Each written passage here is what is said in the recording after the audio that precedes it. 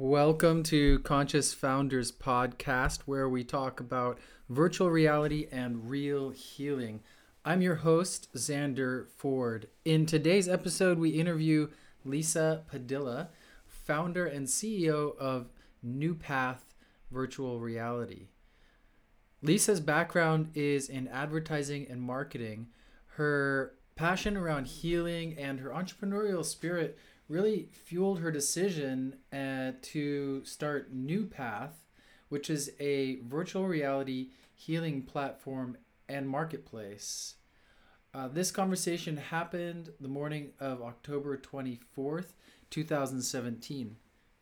Some topics that we talked over are how can we translate best practices for therapeutic interactions from our real world scenarios, such as in a therapist's office, and then how can we translate those to effective experiences in the virtual environment? For example, what distance should an avatar or a virtual therapist be from the patient in a VR experience? So, for example, what is our bubble or of spatial comfort in a virtual environment and in a real world environment? What is the future of artificial intelligence driven therapists? So, for example, will there be like a Jetsons therapist version in virtual reality? Could that be a real thing in the future? And if not fully automated, then what about partially automated, like chat bots that are evolving to assist people with different retail functions? So, what trends are we seeing in the VR adoption for healing? Where are we seeing VR being adopted in this healthcare environment?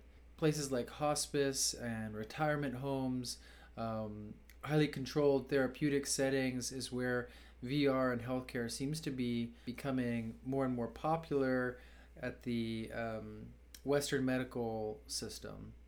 And which of the big industry players are most likely to capture the consumer market? So we got Facebook and Google, Amazon, of course, some of the other players like HTC and Samsung, the big device manufacturers. So who's going to capture the consumer market the strongest and when?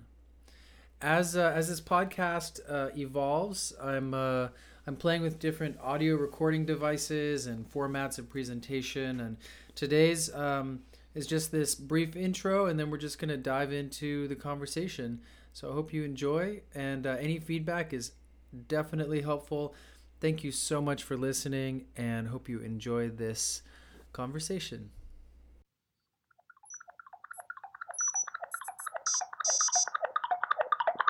About 3 or 4 years ago, decided that advertising for big brands made the money flow in a direction that was unnecessary and was also in a place where I was not as happy as I probably could be, and wasn't feeling fulfilled. I feel you. Right. Awesome. Yeah. So you were in the ad business before. Yeah, I started in advertising. I worked for a couple of large ad agencies, and I studied multimedia. In college? Yes, I went to Academy of Art. Oh, cool. Here in the city. They're like the largest landowner in all of San Francisco, right? They are all over the place. It's crazy. You can't go a block without seeing one of their locations, but they're a good school, and it was a good place to make connections and learn about art and multimedia during a time when that was just starting to take off. And I worked for a small multimedia company that had Apple and Intuit and HP as clients, and we did CD-ROM development. Oh my gosh, what a cool experience! So that was like pre.com boom and bust. Right. Or right in there, right in the zone.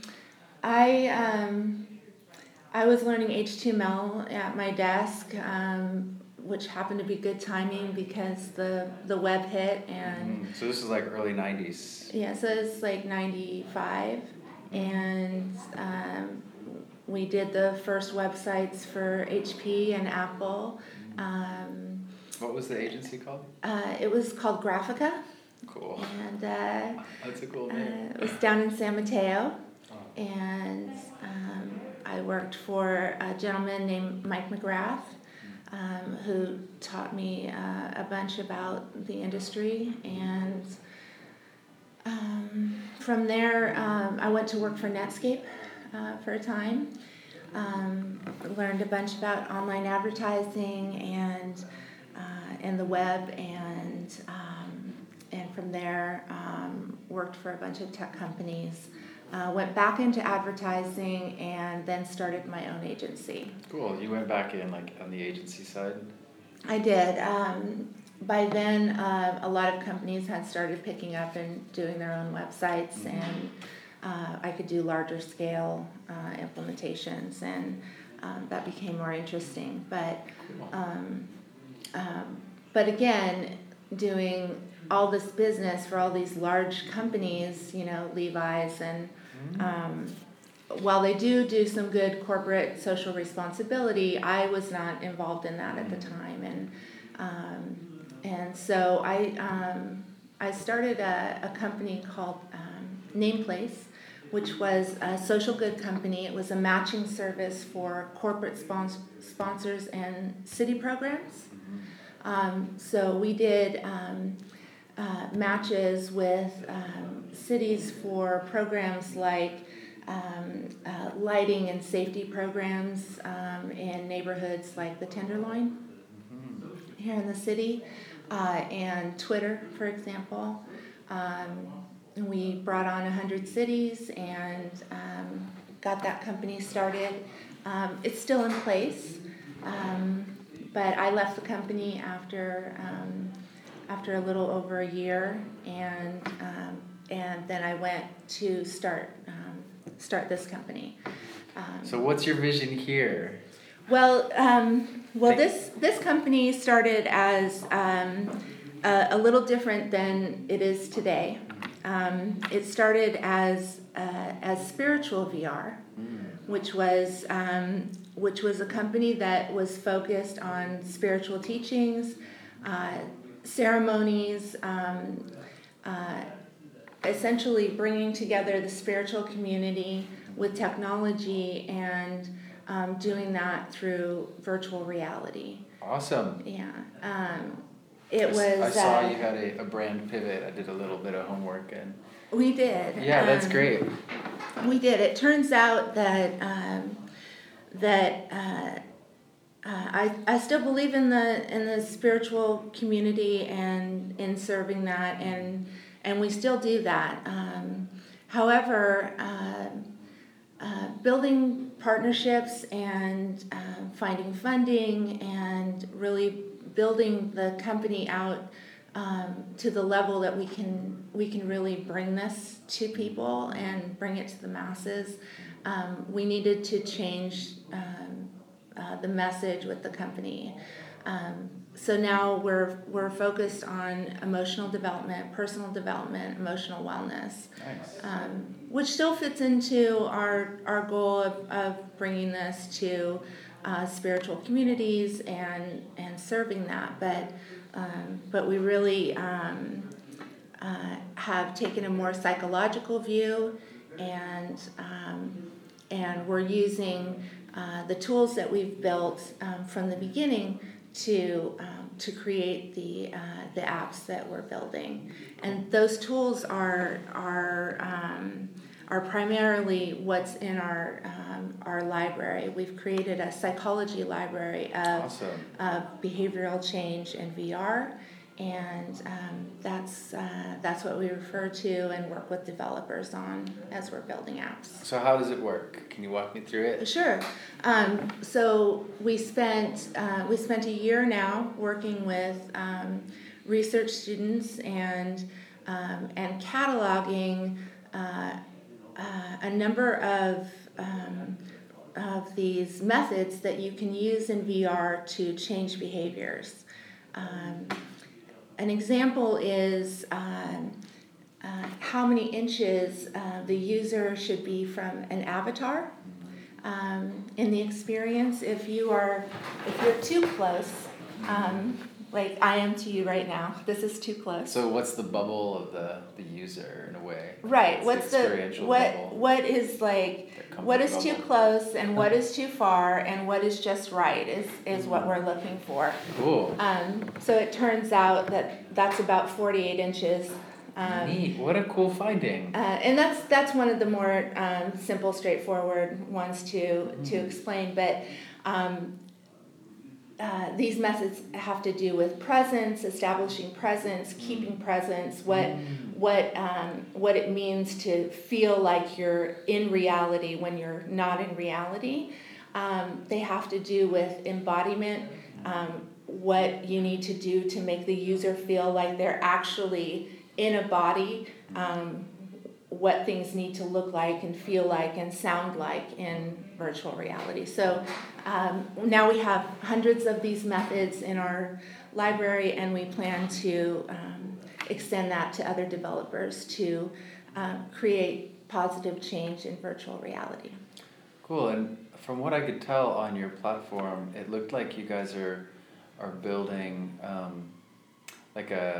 almost like a marketplace for other people to develop applications using your library and then distribute those. Is that accurate? Or one facet of it? Yeah, just about. We what we found was we had just droves of developers coming to us with different apps that they wanted to create. So what we did was we created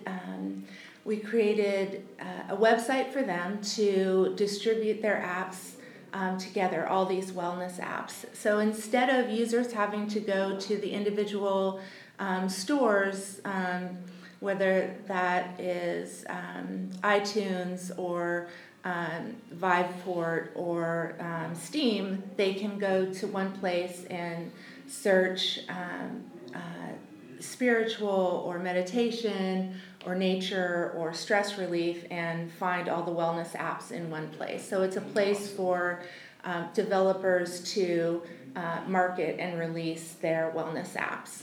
And we have over 300 partners now on that platform. Wow, congratulations. Yeah, it's a testament to how much activity there is in the wellness space in VR. And we really feel like this is going to be an adoption opportunity for virtual reality for those who are concerned about whether or not virtual reality is really going to be a thing. We're certain that it is. That's beautiful. Yeah. Congratulations on your successes. Thank you. Thank you. It's really amazing. Yeah.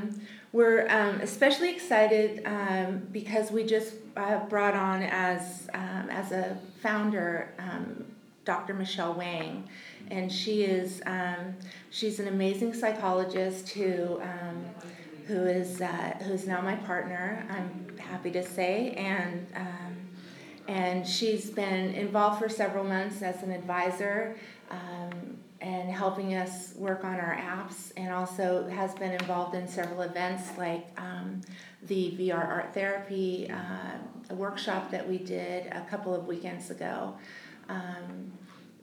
That turned out really well too.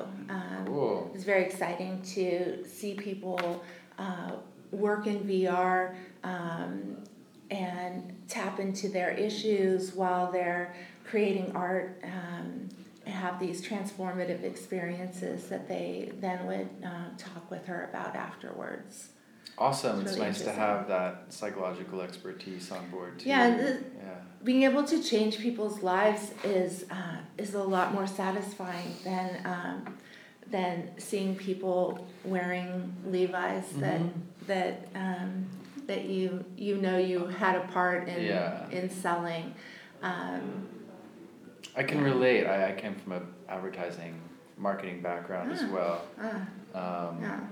Yeah, I sold digital ads, and then I built a really big data analytics company,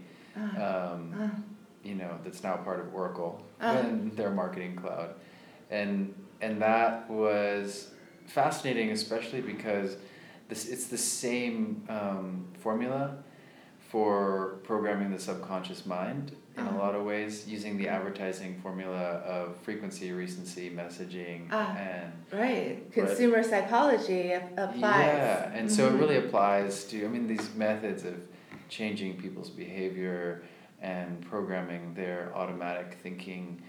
They're out there. They exist, and so it's fun to now be able to take some of those learnings and apply them to helping people create greater states of joy, peace, and connectedness. Yeah, to be able to use the power for good, as they say, because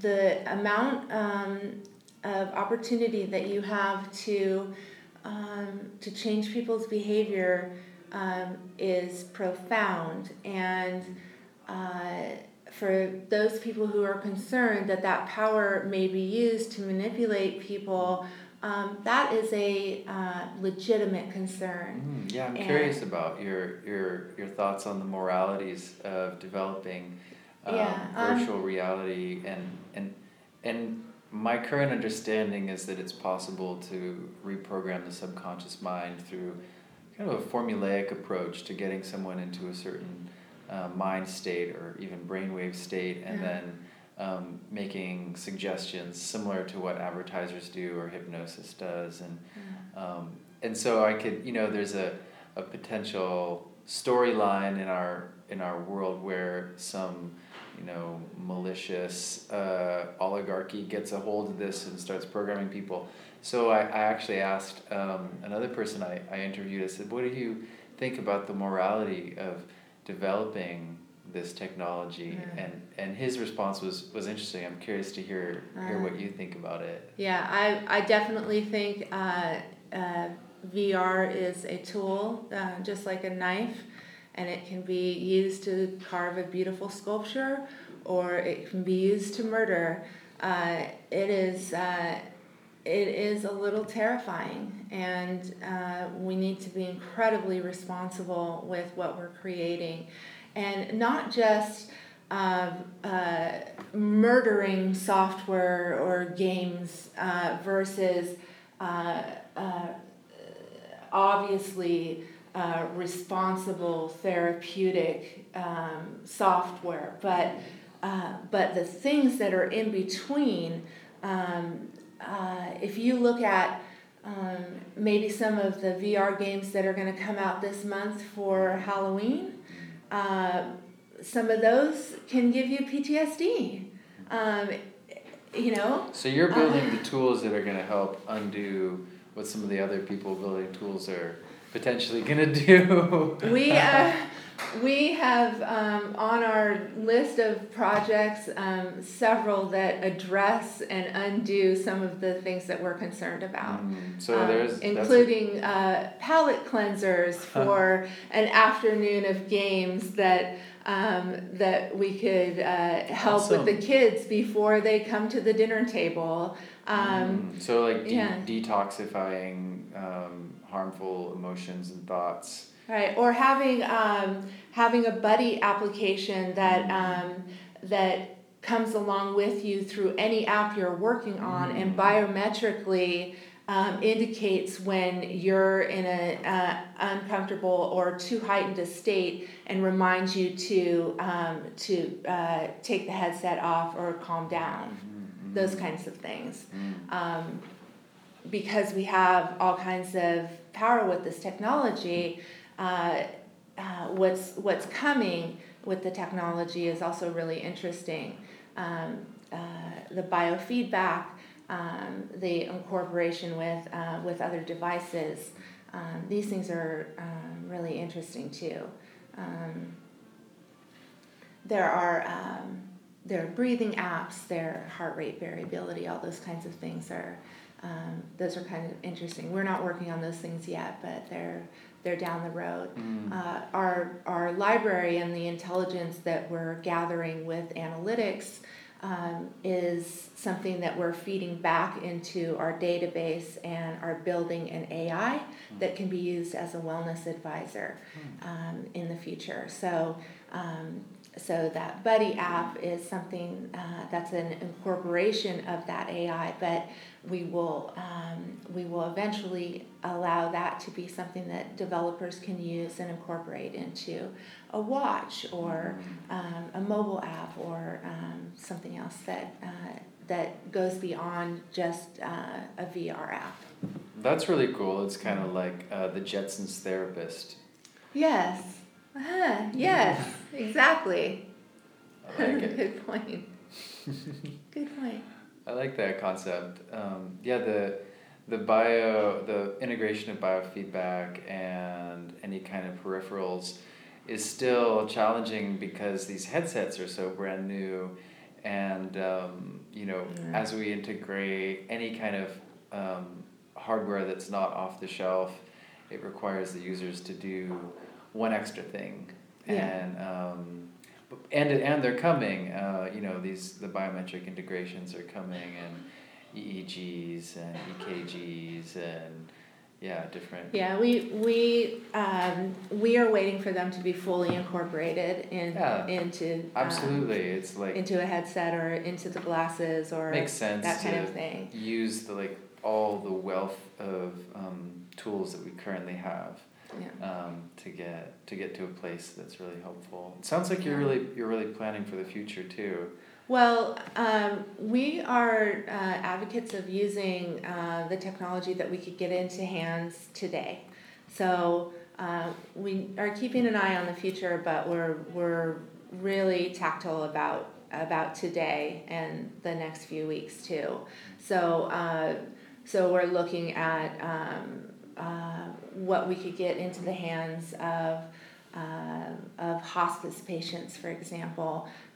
We're working on an app called Choices, which is about end of life choices for long-term care and hospice patients, to give them the opportunity to, instead of looking at the hospital ceiling as what they look at for some of their last visions and last months and weeks of their life, to give them somewhere else where they can go and other people that they can be surrounded by in virtual reality. And that's beautiful. So potentially they could all be hanging out in the conference room while they're, or whatever, at the beach while they're in their last days in bed. Right, or they can be surrounded by their family, or they can be surrounded by their co-hospice friends, or their other community, or imaginary people that they would prefer to be surrounded. Maybe you wouldn't prefer maybe that not your family. Aunt, right? Maybe that didn't end on a fantastic note. But choices, life choices for as long as you're alive. We're about empowering people and those who really, really need it.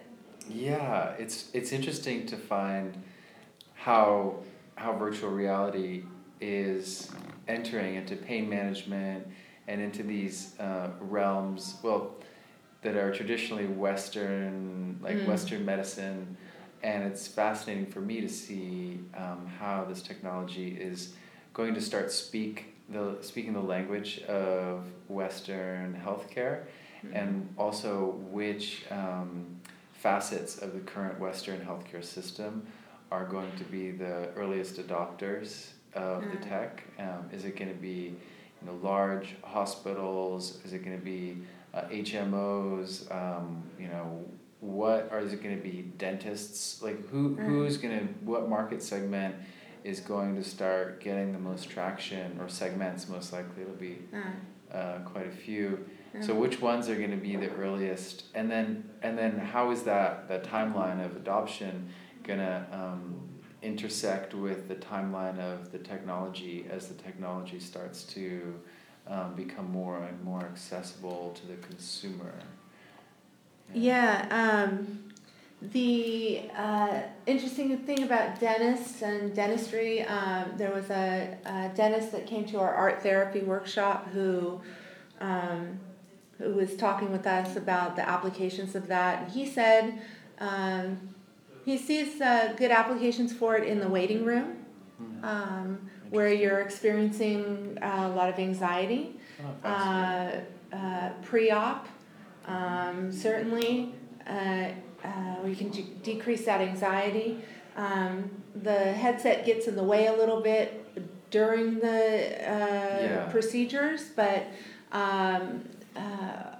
once we get to glasses, that will probably change. So what's your vision for like the timeline? So let's take from where we are today and then where I see, and probably anyone in the industry sees where this technology is going. I actually see it just going to an embedded chip in the visual cortex or whatever the access point is, and that might be 20 years, it might be 40, it might be 100, but at some point we're going to be truly cyborgs with that capacity, even though our mobile phone today makes us half cyborg.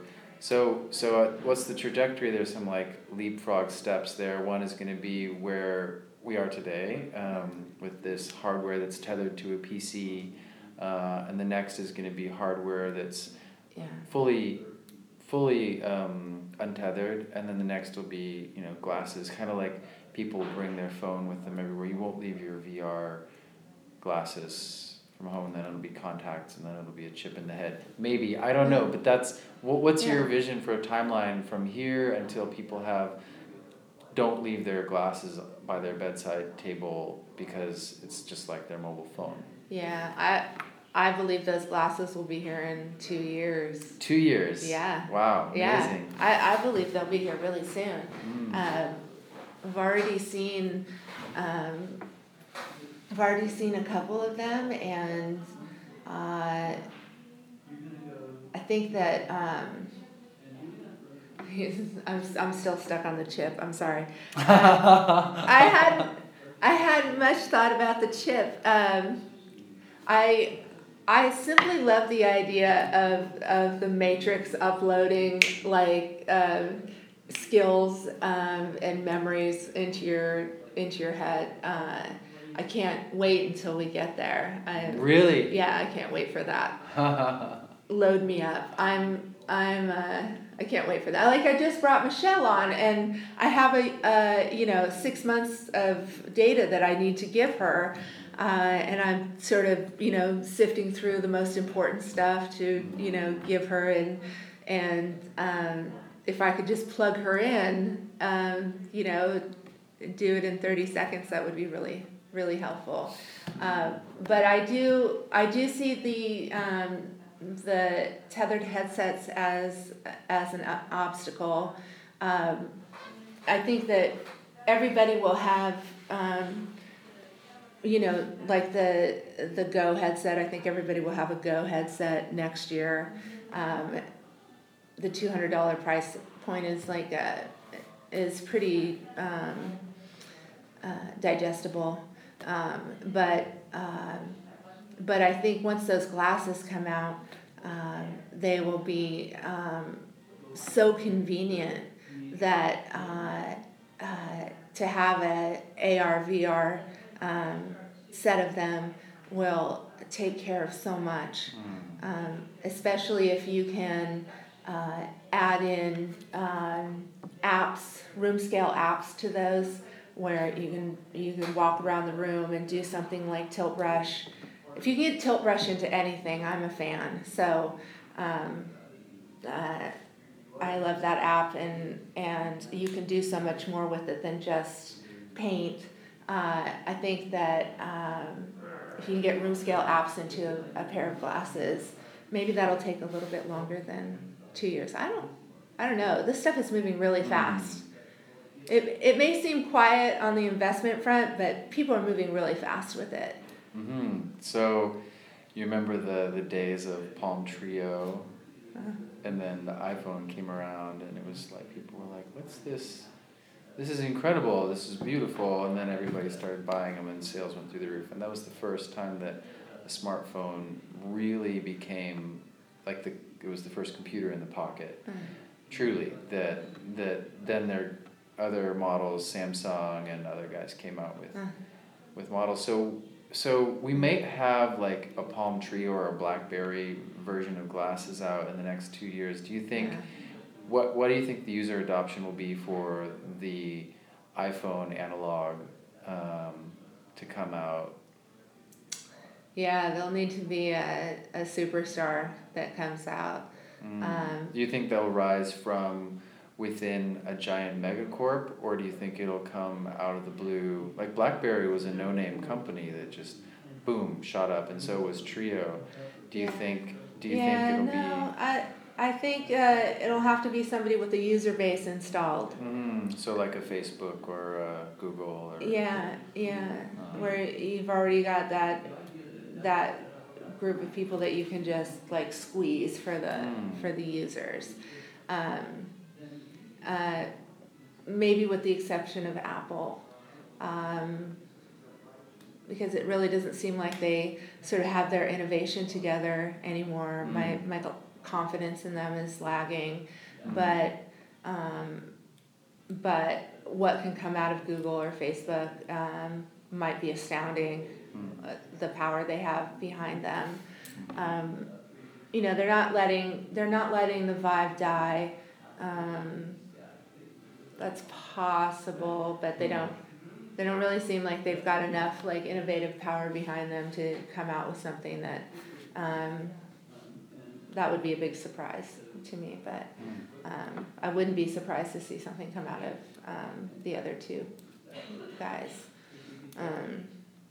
It's fun to think about the future, and it's also like we get to operate in these parallel lives of putting our mind in the future and then coming back to brass tacks, as it were. Like, so as CEO, what are some of the brass tacks?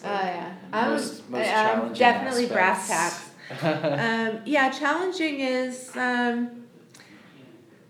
Challenging is bringing existing users on board. There's a lot of education and you have that amazing moment where they sort of get it and lock in and have their epiphany about the medium, and just getting them over that little bump is the challenge.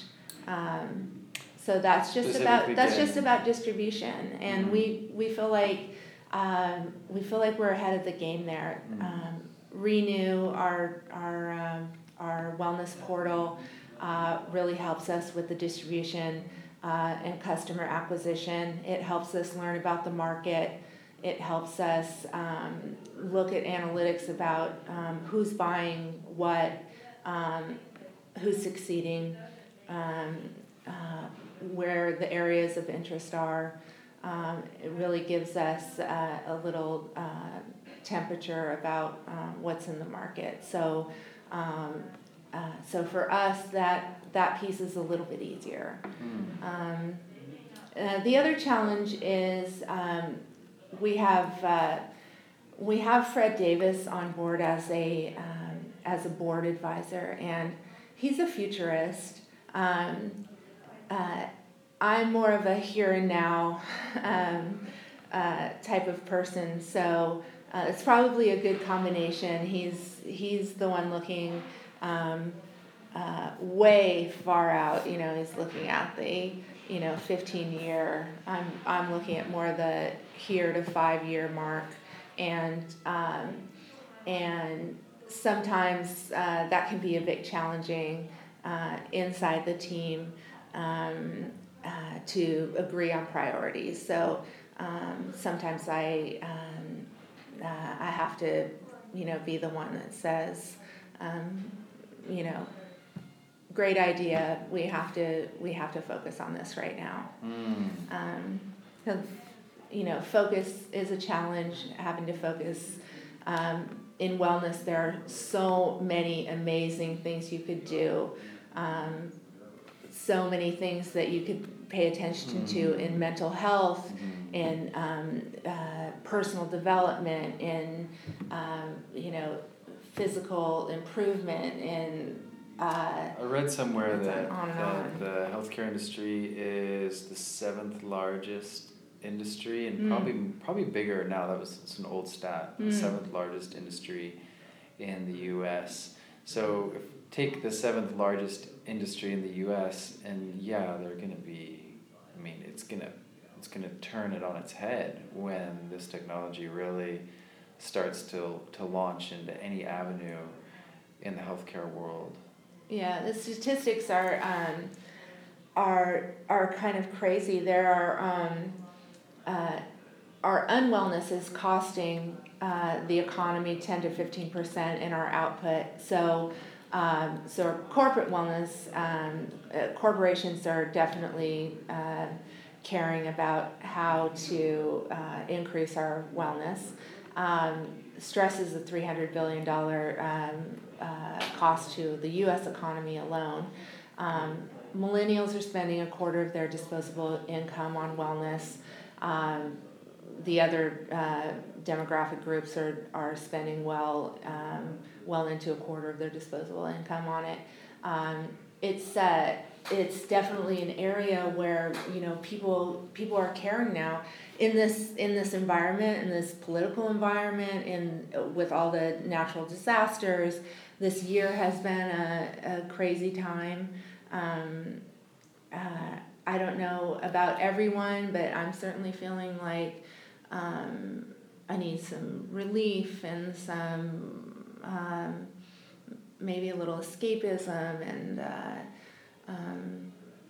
and a desire to sort of like, how can I help? How can I make it better? And just in general, I think the idea of making yourself better so you can help others is a good notion and a welcome one when you don't know what to do, when you don't know how to help or how to affect change.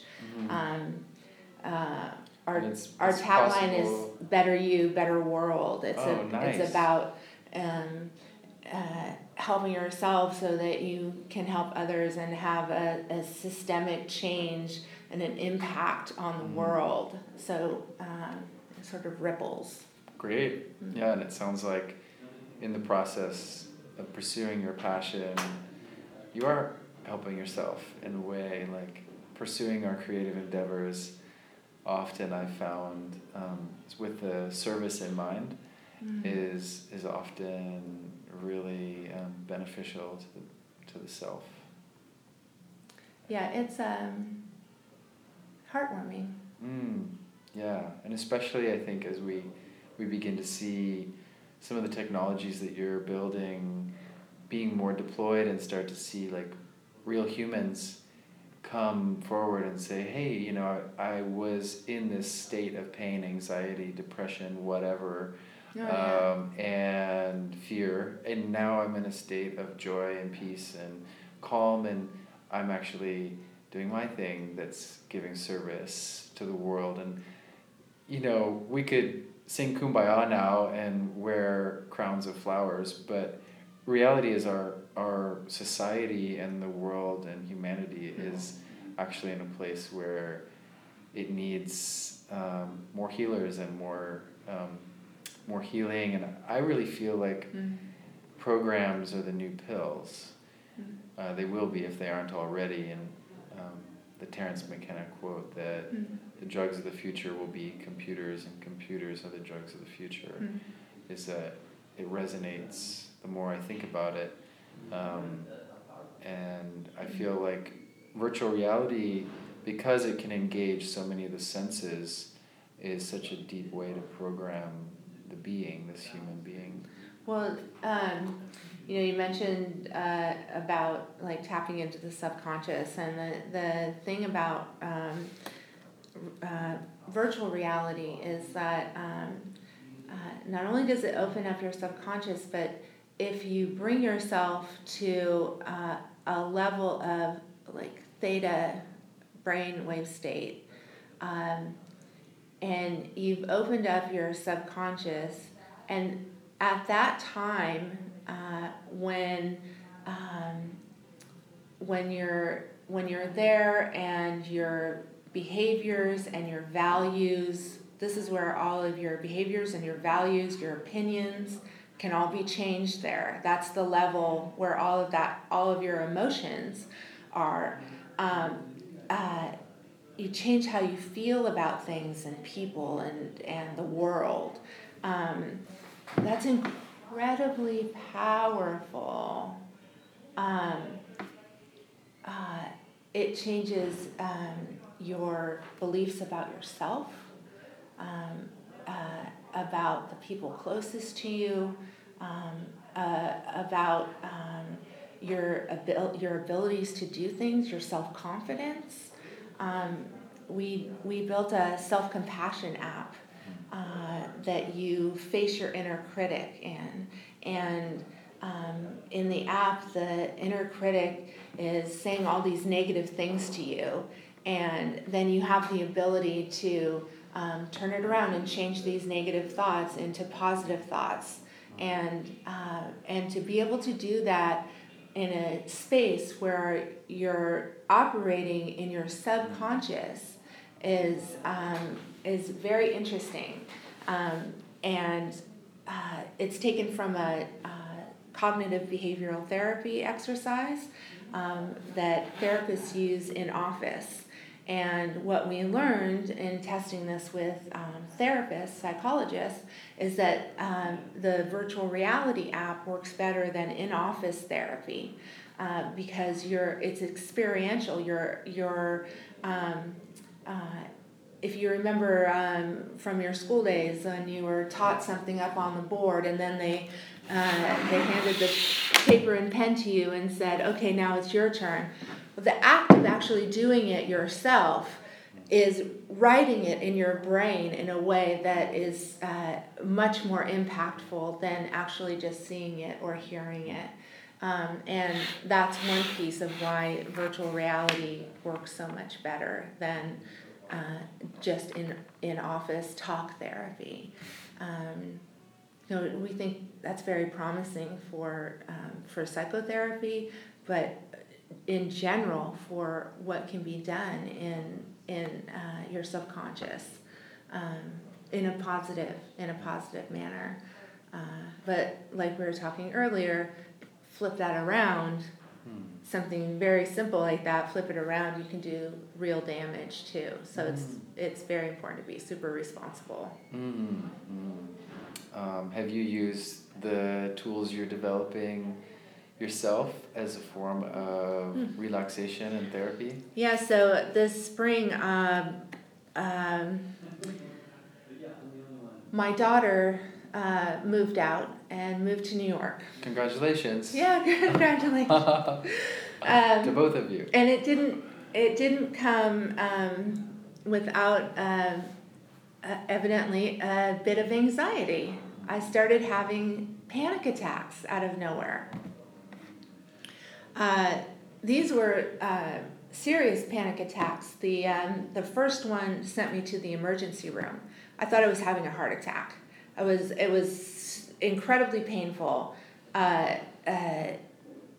movement arresting. I was completely beside myself.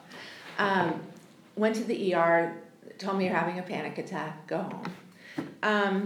I kept having them. I was having them in the middle of the night. It was like my whole body would seize up. It was incredibly painful. Sounds horrible. I would have to leave meetings. It occurred to me, I run a VR company for emotional wellness, and we have all kinds of anxiety apps. I started trying them one after the other. I had my Gear VR next to the couch, and every time I had one, I would try a different VR app. Well, like the third one I tried worked. Amazing. Just like that. I put it on, within 10 or 12 seconds, the anxiety was leaving my body, and after maybe 8 times, the panic attacks were gone completely, and they haven't been back since. So it works. It works. It's incredibly powerful.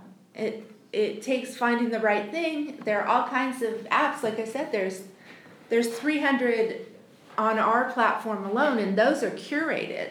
Those are the best ones we found. So and there's more every day. So this is an incredibly active space. There's a huge community of developers that are building for this, and more coming, and bring it on. This is a beautiful area to be creating for. And thank you for all you're doing and having the courage to do it. Yeah. I feel honored to be doing this. This is what I want to keep doing, and it's beautiful. Happy that you're interested. Yeah, right on. Thank you, Lisa. Thank you. Good conversation. Well, I guess on to more brass tacks. Yeah.